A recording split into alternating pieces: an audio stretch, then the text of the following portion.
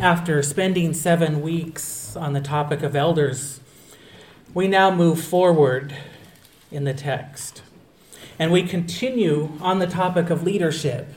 But now we move from one function to another, from the duty of elder to now the duty of deacon. Each is a distinctive person or a distinctive role in the plan of God. And they are distinctive for a very important reason, each fulfilling part of his plan for his purposes. And so to understand this, we consider both the biblical text this morning, but also the historic evolution of what a deacon is. And so I invite you to take your Bibles and turn with me to the book of 1 Timothy. 1 Timothy chapter 3. And I want to bring to you a message that I've titled, The Forgotten Leader, the Deacon's Standard. The Forgotten Leader, the Deacon's Standard. And please stand for the reading of God's Word. As we read through this text, there will be much Greek today, but I find that important. So 1 Timothy chapter 3, and beginning in verse 8 now.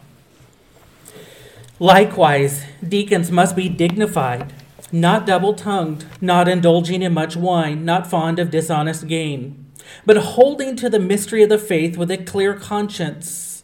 And these men must also first be tested, then let them serve as deacons, if they are beyond reproach. Women must likewise be dignified, not malicious gossips, but temperate, faithful in all things. Deacons must be husbands of only one wife, leading their children and their own household well. For those who have served well as deacons obtain for themselves a high standing and great boldness in the faith that is in Christ Jesus. I am writing these things to you, hoping to come to you soon. But in case I am delayed, I write so that you will know how one ought to conduct himself in the household of God, which is the church of the living God, the pillar and support of the truth. And by common confession, great is the mystery of godliness. He who was manifested in the flesh was vindicated in the spirit, seen by angels, proclaimed among the nations, believed on in the world, and taken up in glory. You may be seated.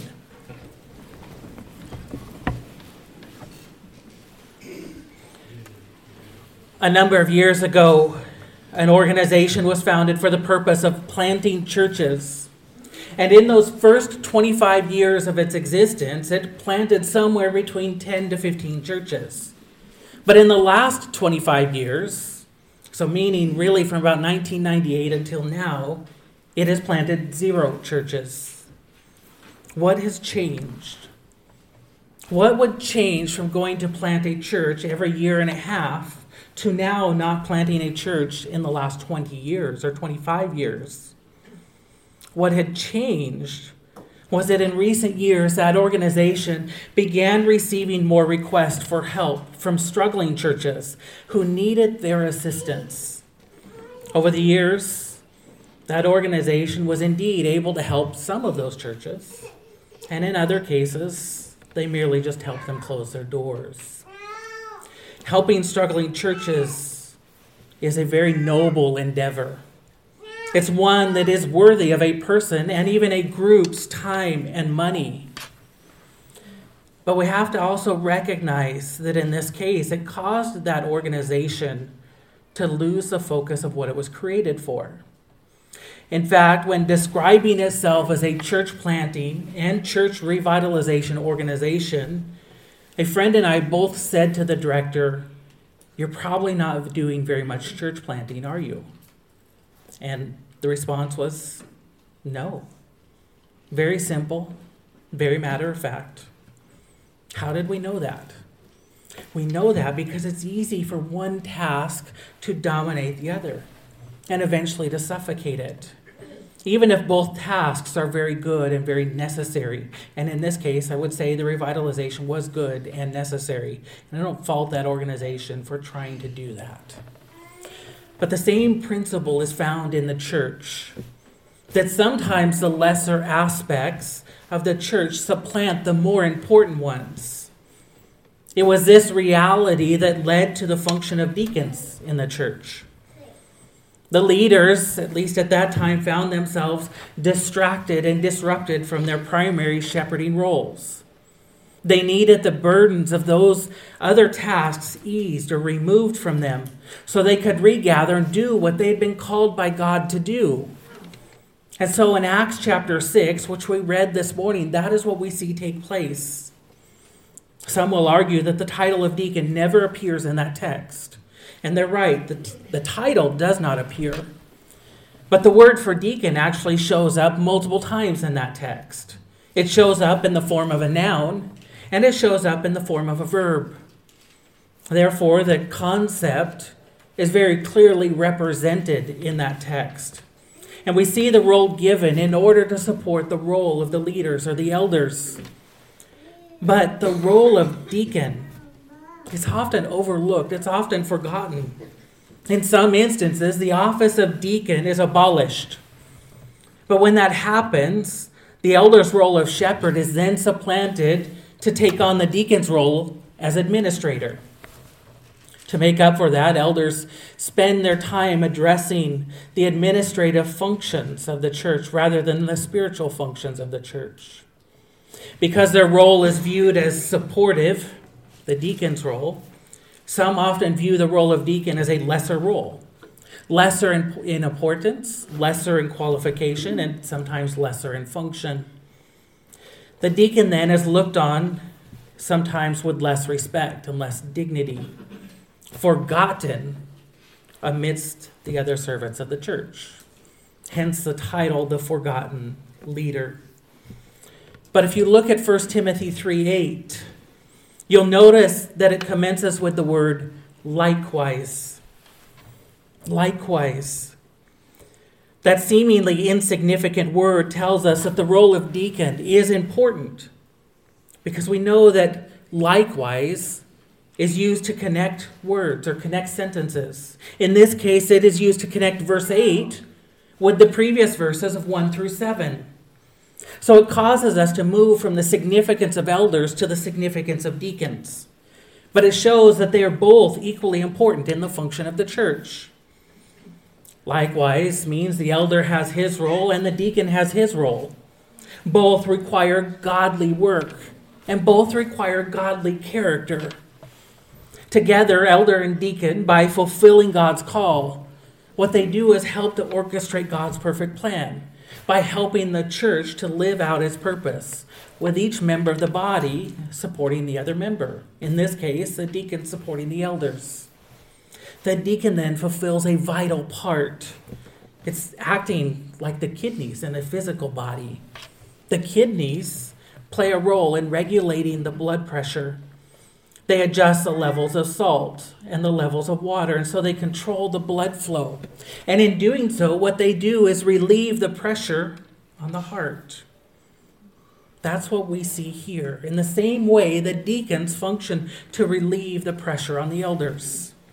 Therefore, we look at three aspects this morning, noting their work, their character, and their faith, in order to see the importance of their work in the church. I want you to note first the work of a deacon. The work of a deacon. Verses 8 through 13, they tell us a lot about who a deacon is.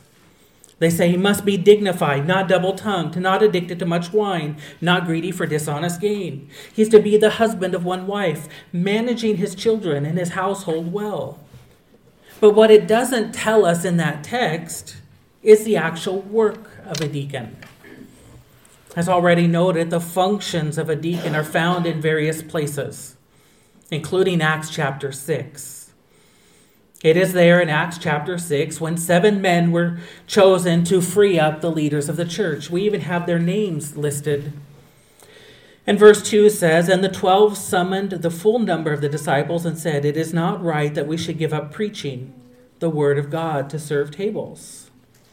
And so what they do is they set forth to choose those 7. And once those 7 are chosen, then the elders or the leaders, in this case actually the disciples, they say, we can now focus on prayer and shepherding.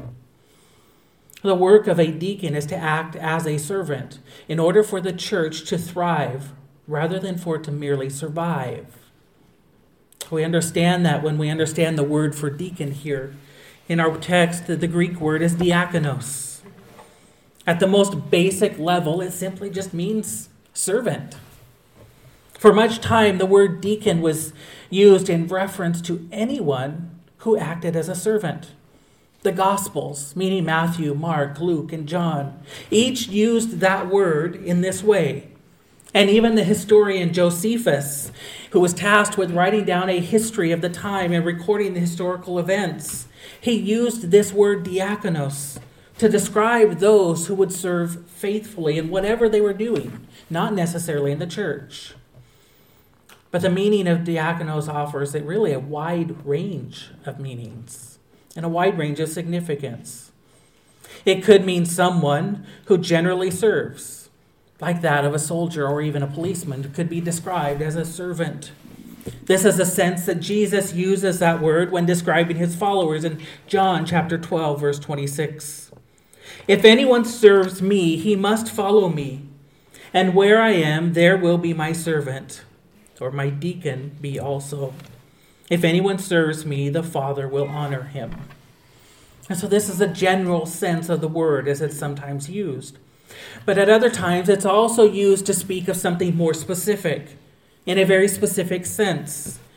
It is the word given or used in the list of spiritual gifts in Romans chapter 12, when the Apostle Paul speaks of specifically of having the gift of service.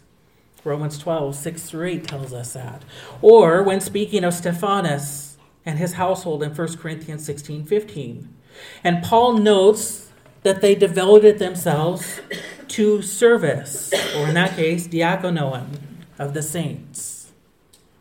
But then we have this specific use here in 1 Timothy. And this time it's used as a title that recognizes the responsibility of a very official role in the church. As a title that is first used in Philippians chapter 1, verse 1, pretty much in the introduction, when Paul is writing to the church in Philippi. And he says, to all the saints in Christ Jesus who are at Philippi, with the overseers and deacons. In this writing, what Paul is doing is showing that there are two distinct groups of people. What that work has looked like, though, as a servant of God, has changed throughout the years based on the needs of the church. And this is where history is important. Sometimes to better understand Scripture, we need to understand history. And so we're going to get a little bit of a history lesson here, because the Word of God gives us some basic rules about what a deacon does. Again, Acts chapter 6 is an example. But then we see how it's been played out throughout history. If that word means servant, then one could serve in a variety of ways. In the beginning, it began as a function of the church ministry of service to the widows and to the orphans, to the poorest of the poor, to the neediest of the needy. One man describes that initial ministry for our understanding, and he explains that in the early church, the function of the deacons lay more in the sphere of this practical service. What the Christian church had done is it inherited this magnificent organization of charitable help from the Jews. The Jews had developed a way in order to reach those who were the most needy. The synagogue had regular organization for dealing and helping such people. They, for the most part, discouraged the help of individuals. Rather, what they preferred is that it went through the church. There may have been an authoritative issue with that, I don't know. But I also know there was a practical implication of that, of trying to reach the most people. It's said that each Friday in every community, 2 official collectors would go around to the markets, and then they called on each house. And what they did was collected donations for the poor and for the needy, both in money and in goods. This material that was collected was then distributed to those in need, usually by a committee of at least 2 people. And if the need was great, then they sent out more men. The poor of the community then were given enough food for 14 meals, meaning that they had at least enough for 2 meals per day for a week. But no one could receive any donation if they already had a week's worth of food in their house. This was a fund that was called the basket. There was another fund that dealt with those who were in the most emergent situations. This was a type of service that the church inherited when it began in Acts chapter 2. And by the time we arrive at Acts chapter 6, it really is becoming too much for the leadership to be able to handle, in addition to their other responsibilities, in addition to their primary responsibilities. And that's where the deacons come in. They continued in the first century. And Justin Martyr gives us this detail of what a normal, routine Sunday service looked like at the time. And it included a distribution of food. But he writes, and on the day called Sunday, all who live in cities or in the country gather to one place. And the members of the apostles or the writings of the prophets were read, as long as time permits. Then, when the reading has ceased, the president, the pastor, verbally instructs and exhorts to the imitation of these goods. And then we all, the church body, rise together and pray. And as we said before, when our prayer is ended, bread and wine and water are brought. And the president, the pastor, in like manner offers prayers and thanksgivings according to his ability. And the people assent, saying Amen. And then there is a distribution of each, and a participation of that over which thanks have been given. And to those who are absent, a portion is sent by the deacons. Sunday services often happened in the afternoon. And they often actually happened around a meal, usually following the service. Part of that meal was participation in the Lord's Supper every week. For those who were physically unable to make it to the Sunday service, the deacons at that point begin to then bring the elements of the Lord's Supper to them to their homes so that they didn't miss out on that participation. This was the responsibility of the deacons. And then at some point, the deacons began to make more house visits, more official visits, to assess the physical needs of their people in order to really be able to better offer them help as needed. And then what happened in the 3rd century? That's when churches began to have property. That's when they began to have buildings. And that property needed to be stewarded for the glory of God. And that part of the ministry then began to fall to the deacons as well, as being servants. They were in charge of caring for the facilities, maintaining them and the grounds, stewarding the property for the Lord, much like they would steward the offerings of the people.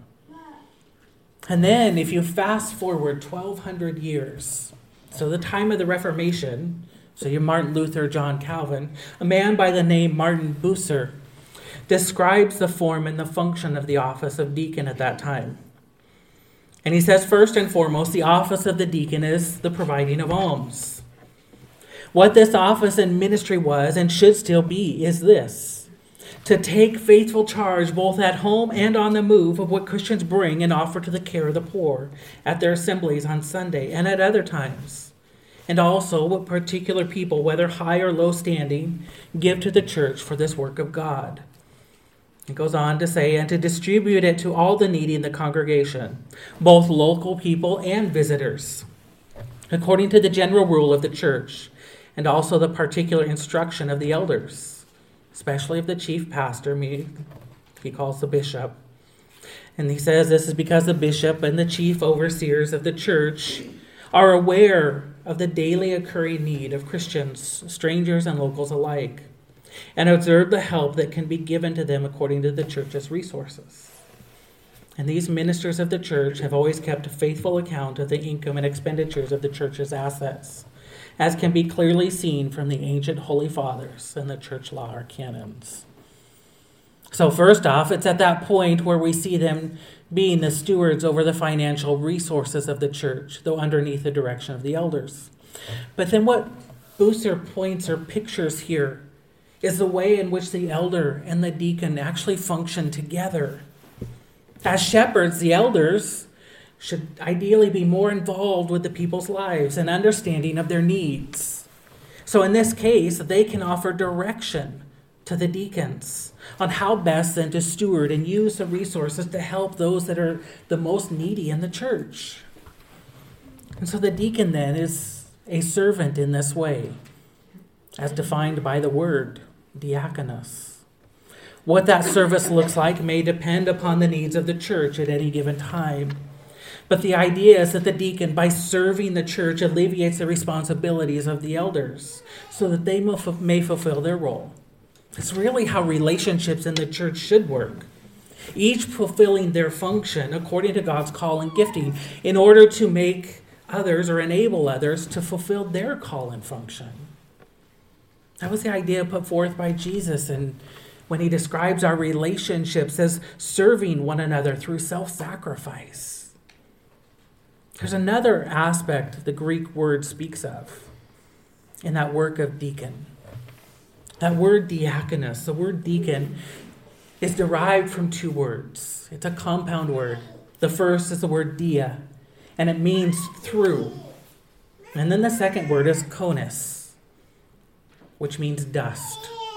So literally what it means is through dust.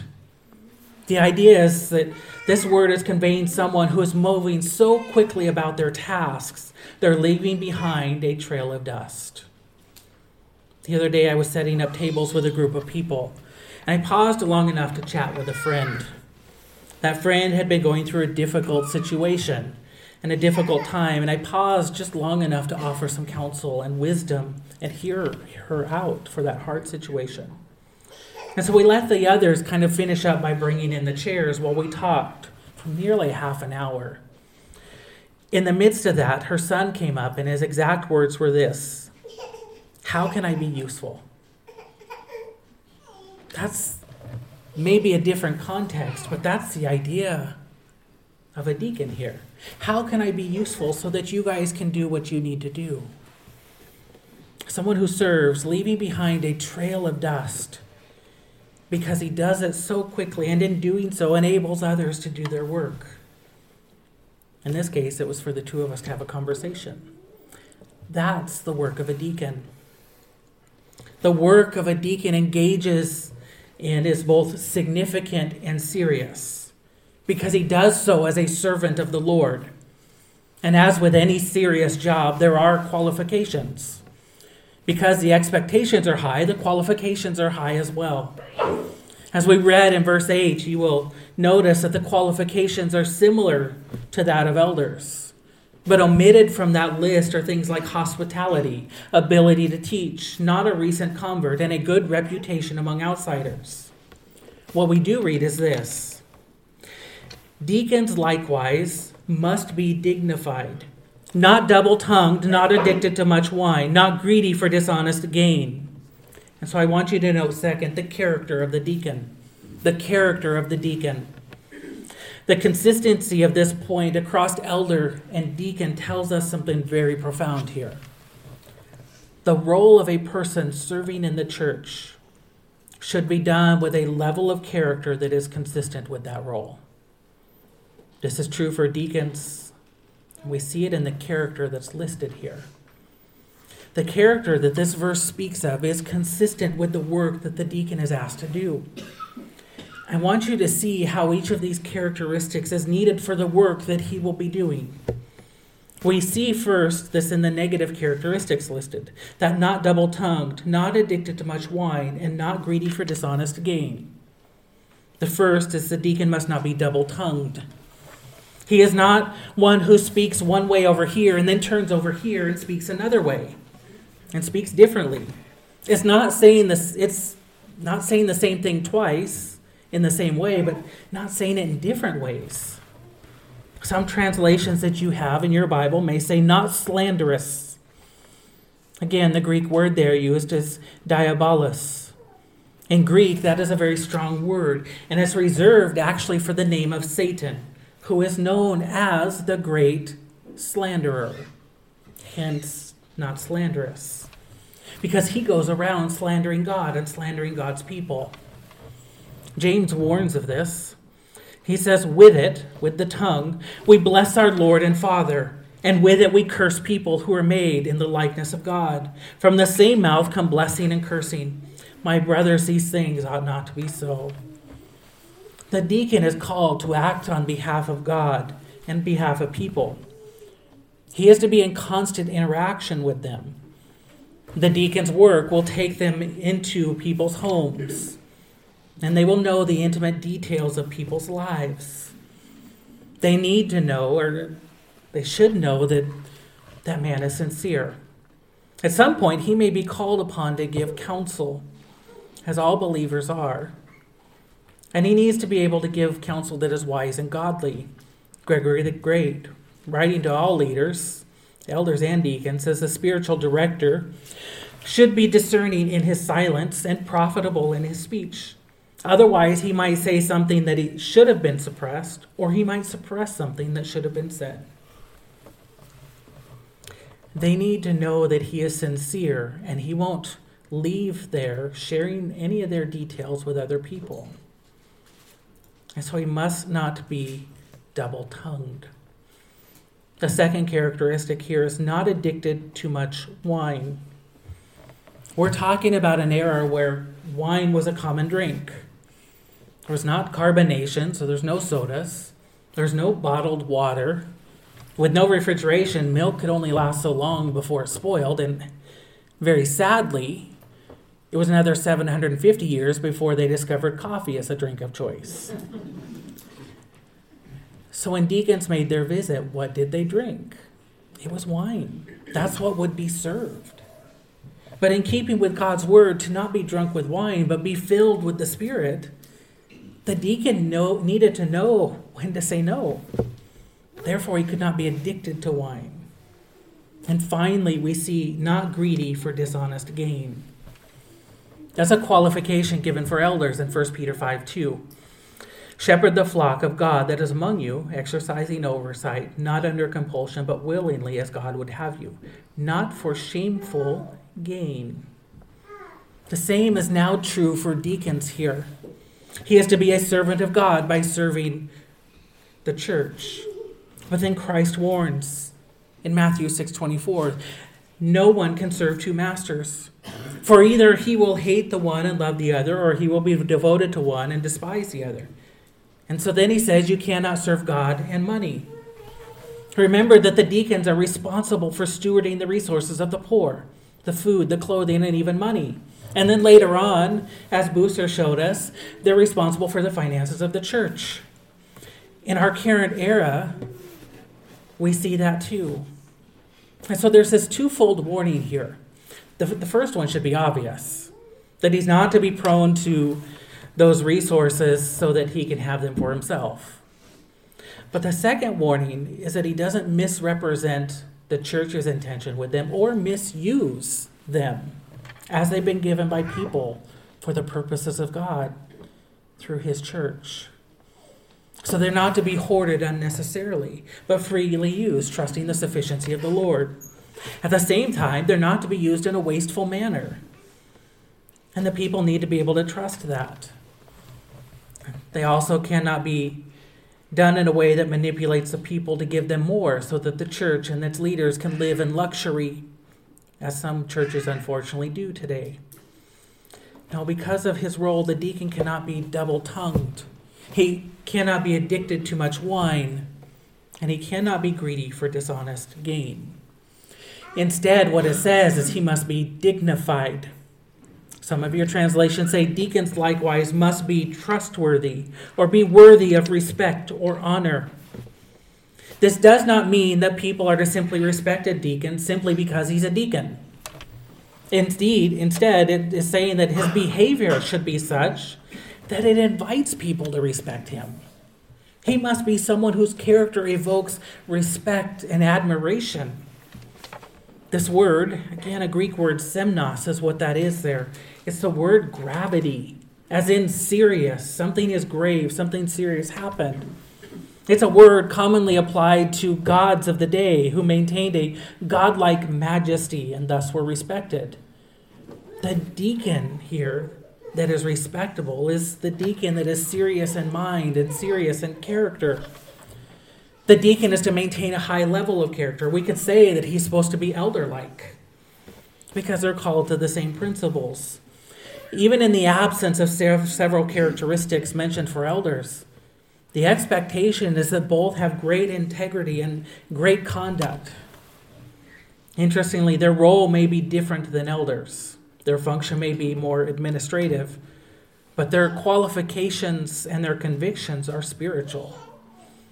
It serves the purpose of removing any temptation that they might have in their role. We would not put a thief into the role of bank teller. We would not put somebody hungry for power and authority into politics. Actually, we would.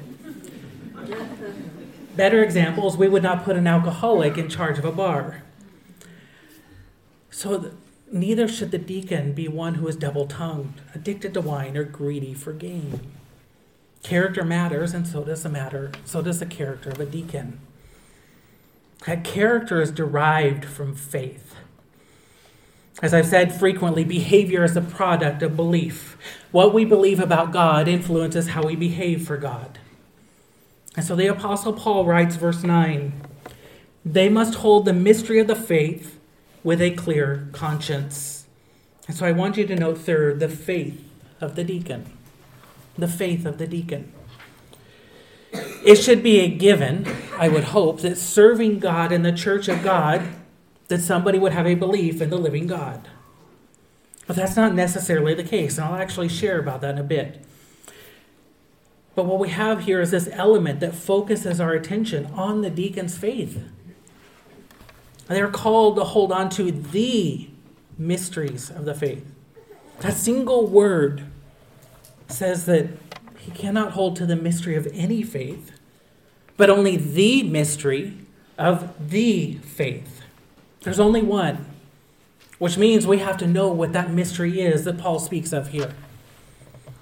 If it's a mystery, though, how do we know that? Because we've been told. It's been revealed. There was a time when this mystery was hidden, but now it has been revealed. Romans 16:25. Now to him who is able to strengthen you according to my gospel and the preaching of Jesus Christ, according to the revelation of the mystery that was kept secret for long ages. And then Colossians 1:26-27. The mystery hidden for the ages and generations, but now revealed to his saints. To them God chose to make known how great among the Gentiles are the riches of the glory of this mystery, which is Christ in you, the hope of glory. This mystery is the gospel in which the Gentiles were included.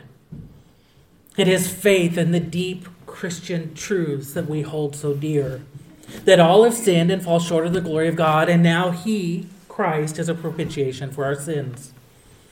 That mystery was hidden, but it's now been revealed.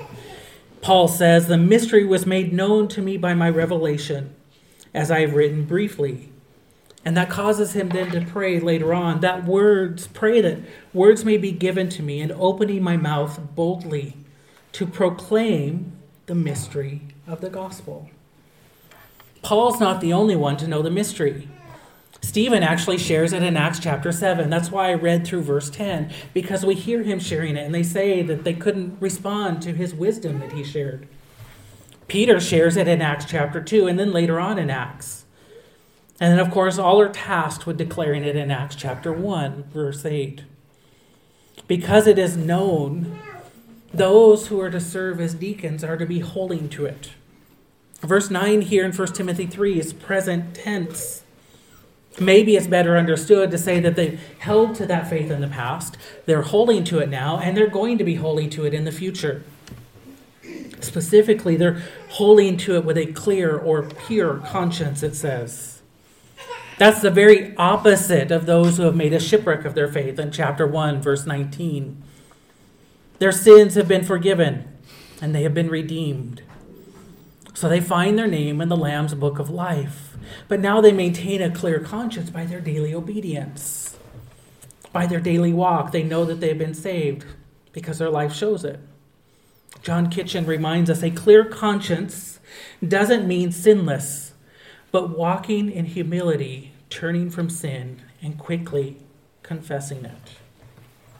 That phrase, with a clear conscience, it's adding these ethical implications, suggesting that authentic Christian faith is seen in authentic Christian behavior.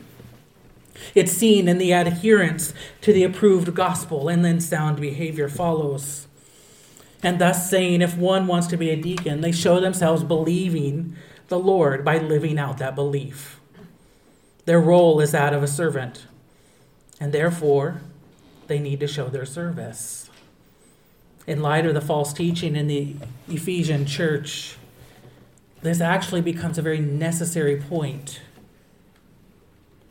For some, at least at that time, for quite a while, the church in Ephesus had been led by men who were not holding to this faith. That's why Timothy is there. That trait, the faith of a deacon, is contrary to the false teachers in chapter 1. There's a church that not that many years ago in Canada that was led by a woman, which already tells you they deny the sufficiency of Scripture.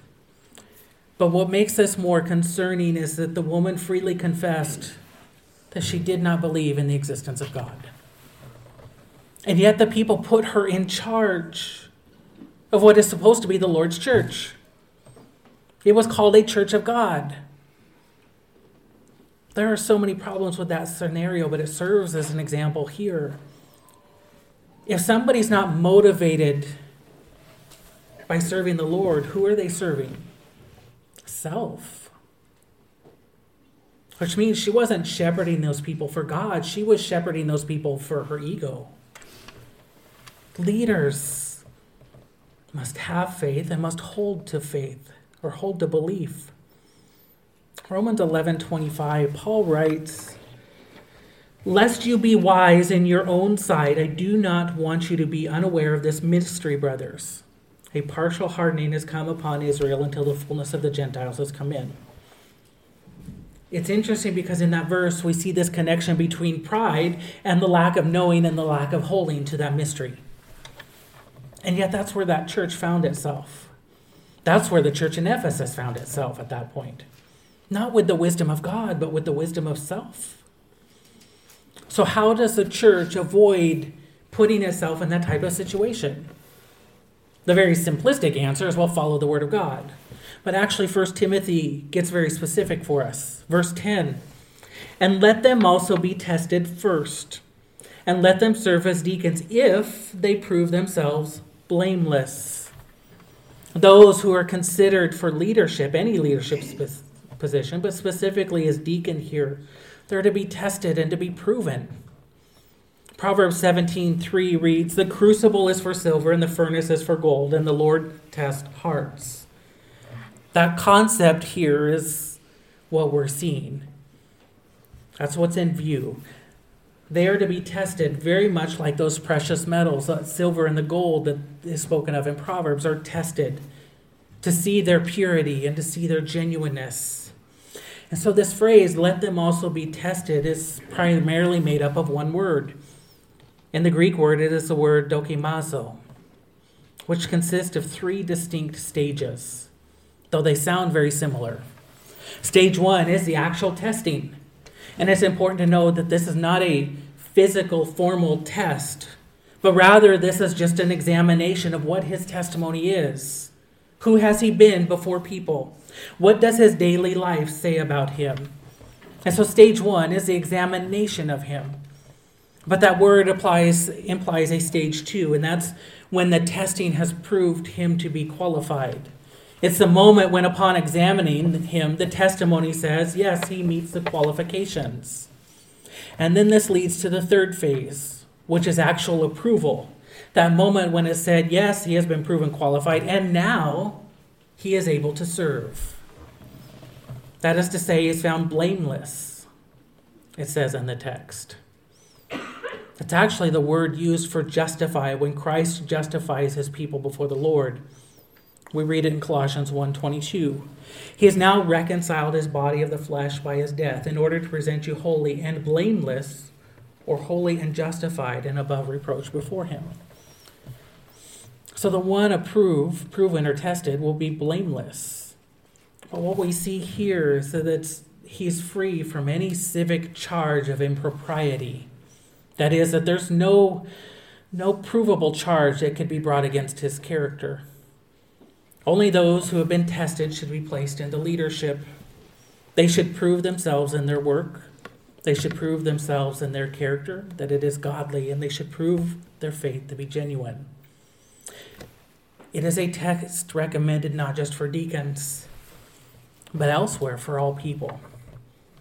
Paul writes, "Examine yourselves to see whether you are in the faith. Test yourselves. Or do you not realize this about yourselves, that Jesus Christ is in you? Unless indeed you fail to meet the test." Let's pray. Our Father God, your way and your will is perfect, Lord. And you have revealed it fully through your word, giving us exhortations and expectations, Lord. And so, Father, I pray we would write those upon our heart, living out your word, your truth, Lord. Father, in examining this text, may we see the importance, first off, of the role of the church in your plan for all things, but also then the expectation, the importance of leaders, in this case deacons, for the role of the church in order to fulfill your plan, Lord. And so, Father, may we dwell upon these truths today, and may we see how your way is perfect in all things. It is in your holy and precious name we pray. Amen.